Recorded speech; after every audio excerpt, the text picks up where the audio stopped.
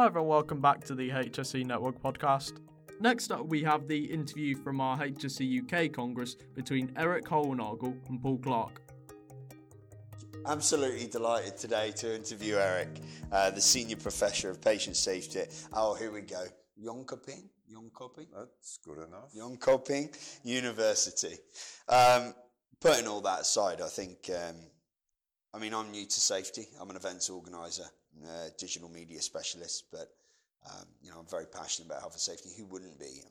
Staring down the face of quite troubling times, really. I think there's a little bit of mixed messaging, an element of misunderstanding to how simple perhaps some of the major challenges are in the rise of major incidents and fatalities.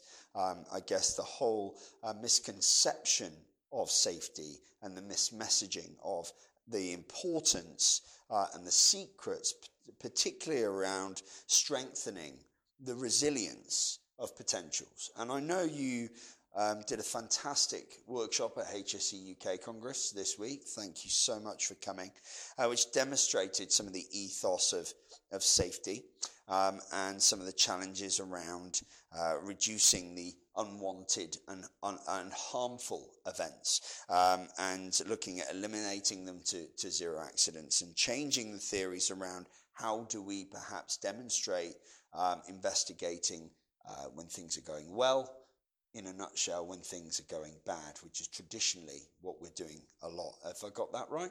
That's absolutely right, yes. Superb. Well, there are, for the benefit of the viewers that weren't there, I've actually got a question outside of the questions which perhaps could maybe sort of demonstrate for us your ethos around the transition from the way that perhaps safety professionals are working right now to the way you think practically we should be approaching safety. Well, I think you already hinted at it, but we all want to avoid accidents and harm and injury, and personally and in work and in companies and in nations, of course. And traditionally, we've sort of done that by looking at what went wrong and say, how can we prevent that? And I see that every time something happens in Denmark, where I'm from, on a national level, the government says, we need to have a new law or a new rule, so we make sure it doesn't happen again in the future. But I think the point is you cannot become safe by preventing things from happening, but you can turn it around and say, how can we make sure that it goes well? Instead of how can we prevent it from failing? Also because if you put all your eggs in the preventing from failing basket, then you are investing in making sure that something does not happen, which doesn't create any profit. But if you turn it around and say, how can we make sure that it goes well, then you're investing in making sure that things happen that you would like to happen, which actually creates a profit. So I think from that point of view, it just makes more sense to look at things going well and try to make sure that more things go well. But that requires that we look at things going well, which we traditionally haven't done in safety. We've only looked at accidents.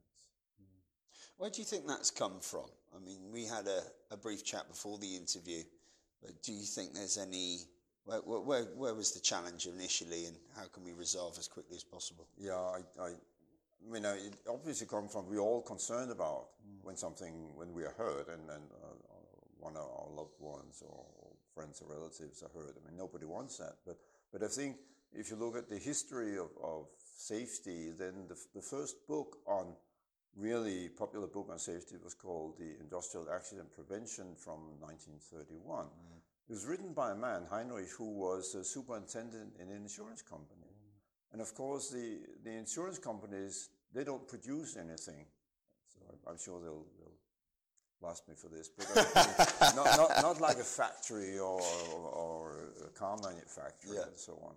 But their focus is accidents, and that's why in his book, which is very eloquent and full of examples, and even though it's 90 years old now, it's still worth reading.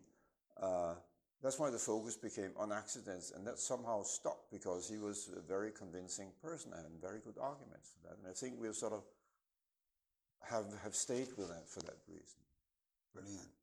With that then, if we look at how can we understand perhaps based on what we've learned from what happens when nothing happens? Well, I think the important point is to question this idea of nothing happens, because that's what people often say. They say, well, look at everyday activity, and then they'll tell me, yeah, but nothing happened. By which they mean that nothing bad happened. Right. But of course, something happened. I mean, it would be stupid to say that nothing happened, because lots of things happen. Yeah. Like we are in this resort here, and everything happens. Catering works, and everything is in place and so on. Lots of things happen, but we don't notice it because they always happen and they always work, and we just take them for granted. Yeah. Which we should, as normal individuals, but as safety experts, we shouldn't take it for granted. We should say, but why did this go well? How can we learn from that? How can we improve that? Do other things work in the same way, and how can we benefit from that? Yeah. It's a lot of awareness. It's very much on paying attention to things that you don't pay attention to, because you just get used to them. Yeah, that opens things up. Interestingly enough, I teach a lot of mindfulness in my CBT, and it says about if you've got a string of notes, you only notice the loud notes. You don't notice the gaps between. True. I mean, the other example I use whenever I go, when I'm near the sea and I like a hotel by the beach and facing the sea. And the first night or the second night, I always hear the waves come crashing in. And the third night, I don't hear them any longer. But it's not because the waves have stopped crashing in. No. It's because they get used to it. Yeah. And it's the same with things that go well every day. We just get used to it, and we stop paying attention. And that's okay, except if you're a safety professional, then you shouldn't stop paying attention to it. So I guess a question outside of these questions, sorry, but I'm really enjoying this because it's really triggering. Is it a behavioural change in terms of, does that behaviour come from the individual? Or because obviously we can't change the things and the surrounding accidents and things that are going to happen around us from a safety perspective, but we can change the way that we think and the way we behave. Will that reduce incidents? I wouldn't call it a behavioural change, but it's a change of attitude or change of perspective, and that's when we refer to what we call safety 1 and safety 2. To me, there are two different perspectives, two different ways of looking at what happens, but what happens is what happens. So it's in that sense, it's a change of, wouldn't even say a change of mindset. It's realizing there is an additional way of looking at things. It's not replacing one by the other, but it's saying we can look at it in this way, but we can also look at it in this way, and maybe if we combine them, we see more things than we did before. So I think that's a way to go about it. It's not a radical change. It is not an either or. It's a both. Good.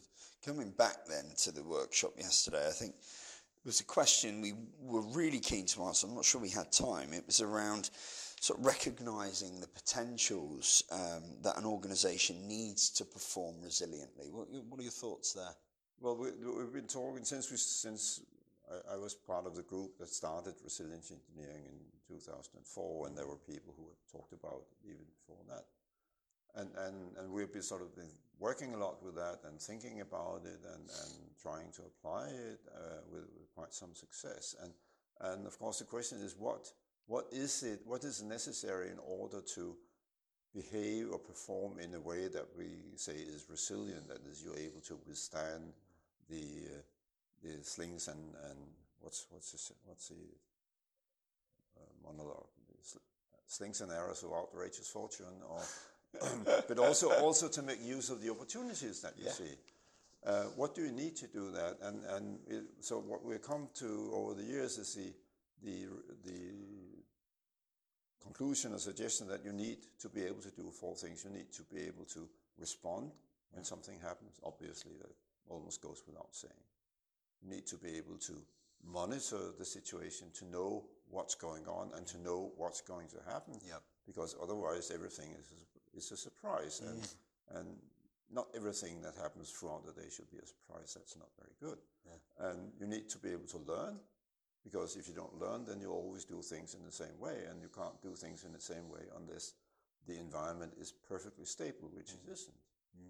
and you need to be able to anticipate, to look ahead beyond the situation you're in, to be prepared to what might happen. Yeah. It's not sure it's going to happen, but what might happen. Like now, all governments are thinking, what happens if the coronavirus goes out of control? Yeah. When they're seriously thinking about Yeah. that.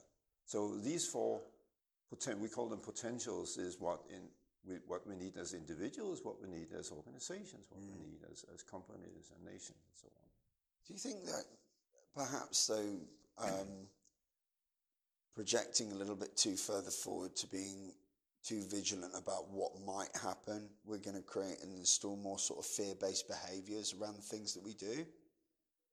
Yeah, you can certainly overdo that, and certainly some people are in all kinds of situations trying to sort of paint the worst possible picture to sort of force others to behave in a certain way, and I'm not going to either go into politics or anything about that. Of course, yeah. I think we see that when you have the national elections and so on. Absolutely. Yeah. Another time, maybe. Yeah, another time. Well, they have one in a big country now. They're approaching that.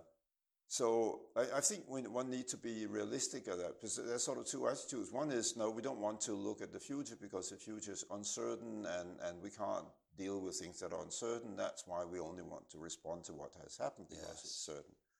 That's sort of the heads in the sand argument. That's not very good. But the other extreme is to be sort of hyper anxious about what could possibly happen, but that's also paralyzing.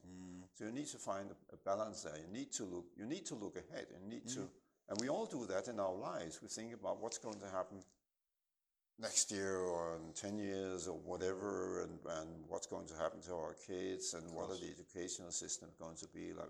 But we can't worry too much about that. But we just need to consider it, because denying it or neglecting to do it is not going to improve our own situation. Sure.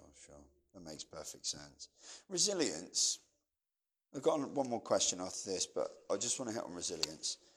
There will be people, there's 3,000 plus members of Network all over the world.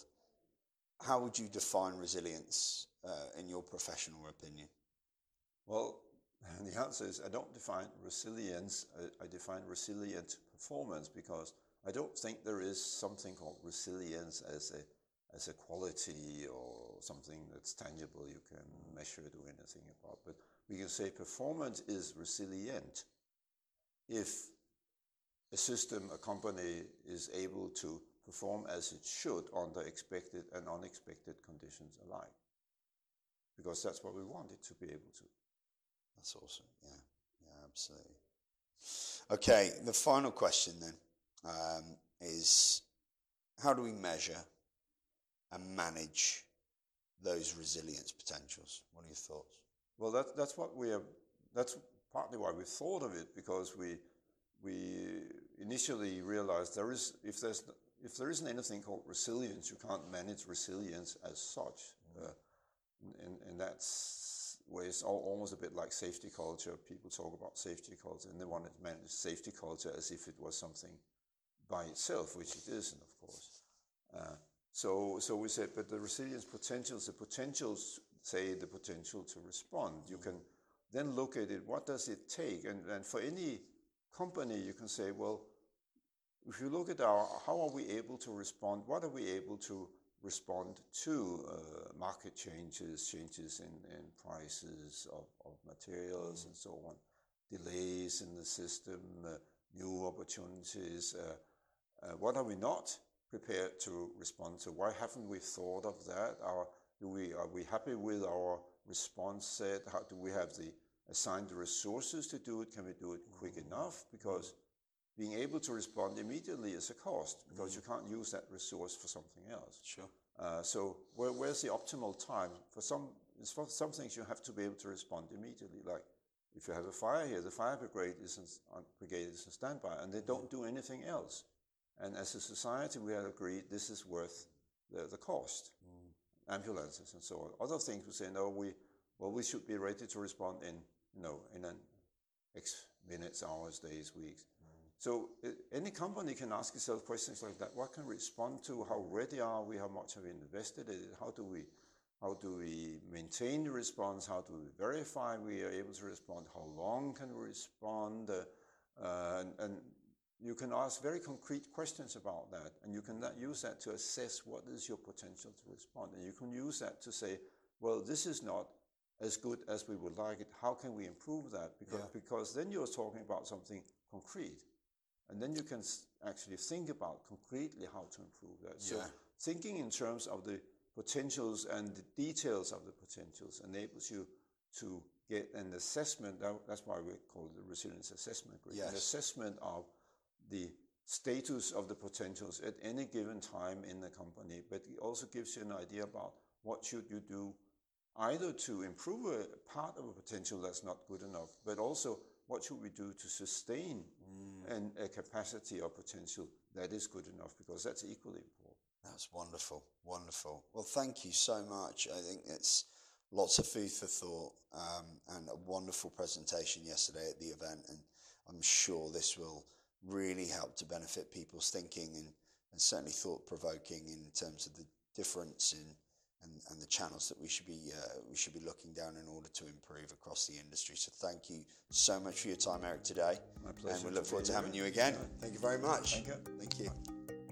A fantastic interview between Paul and Erik. It's great to sit down with one of the key minds behind the Safety Differently and Safety 2 movement to really get an idea of what the new ideas mean.